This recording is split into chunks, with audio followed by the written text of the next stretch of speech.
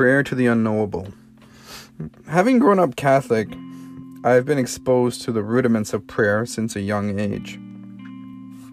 From the prescribed formal memorization of the Lord's Prayer to a more spontaneous prayer that voices the soul's supplication, there seems to be a power in prayer to relieve anxiety in one's heart. This relief, this power of prayer, is a subjective experience, but when one is in the grip of fear, this subjective sense of relief is an experience with great validity to the individual experiencing it. Prescribed prayer versus spontaneous prayer.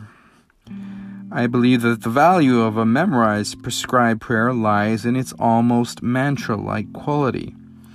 If one has memorized the prayer and can speak it vocally, subvocally, or internally with confidence, then one can savor the lilt and assonance of each word or phrase while contemplating its meaning and allowing the positive feeling that the prayer invokes to imbue one's being.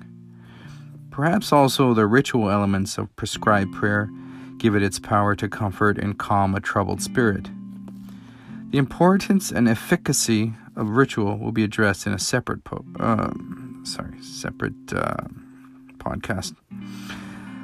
Desire as a key component of prayer. It seems that desire for a certain outcome is a key component of prayer.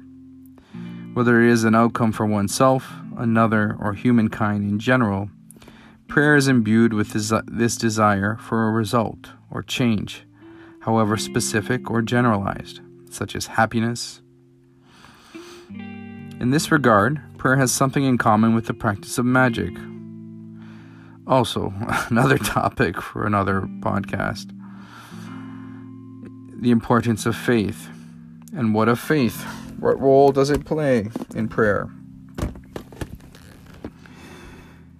And how important is it in order to experience the benefits of prayer?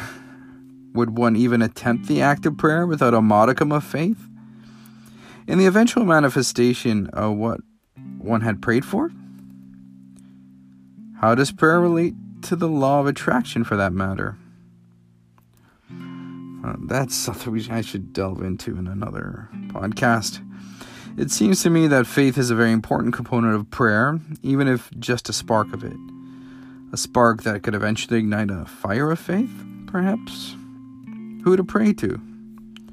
And who or what exactly should we be praying to?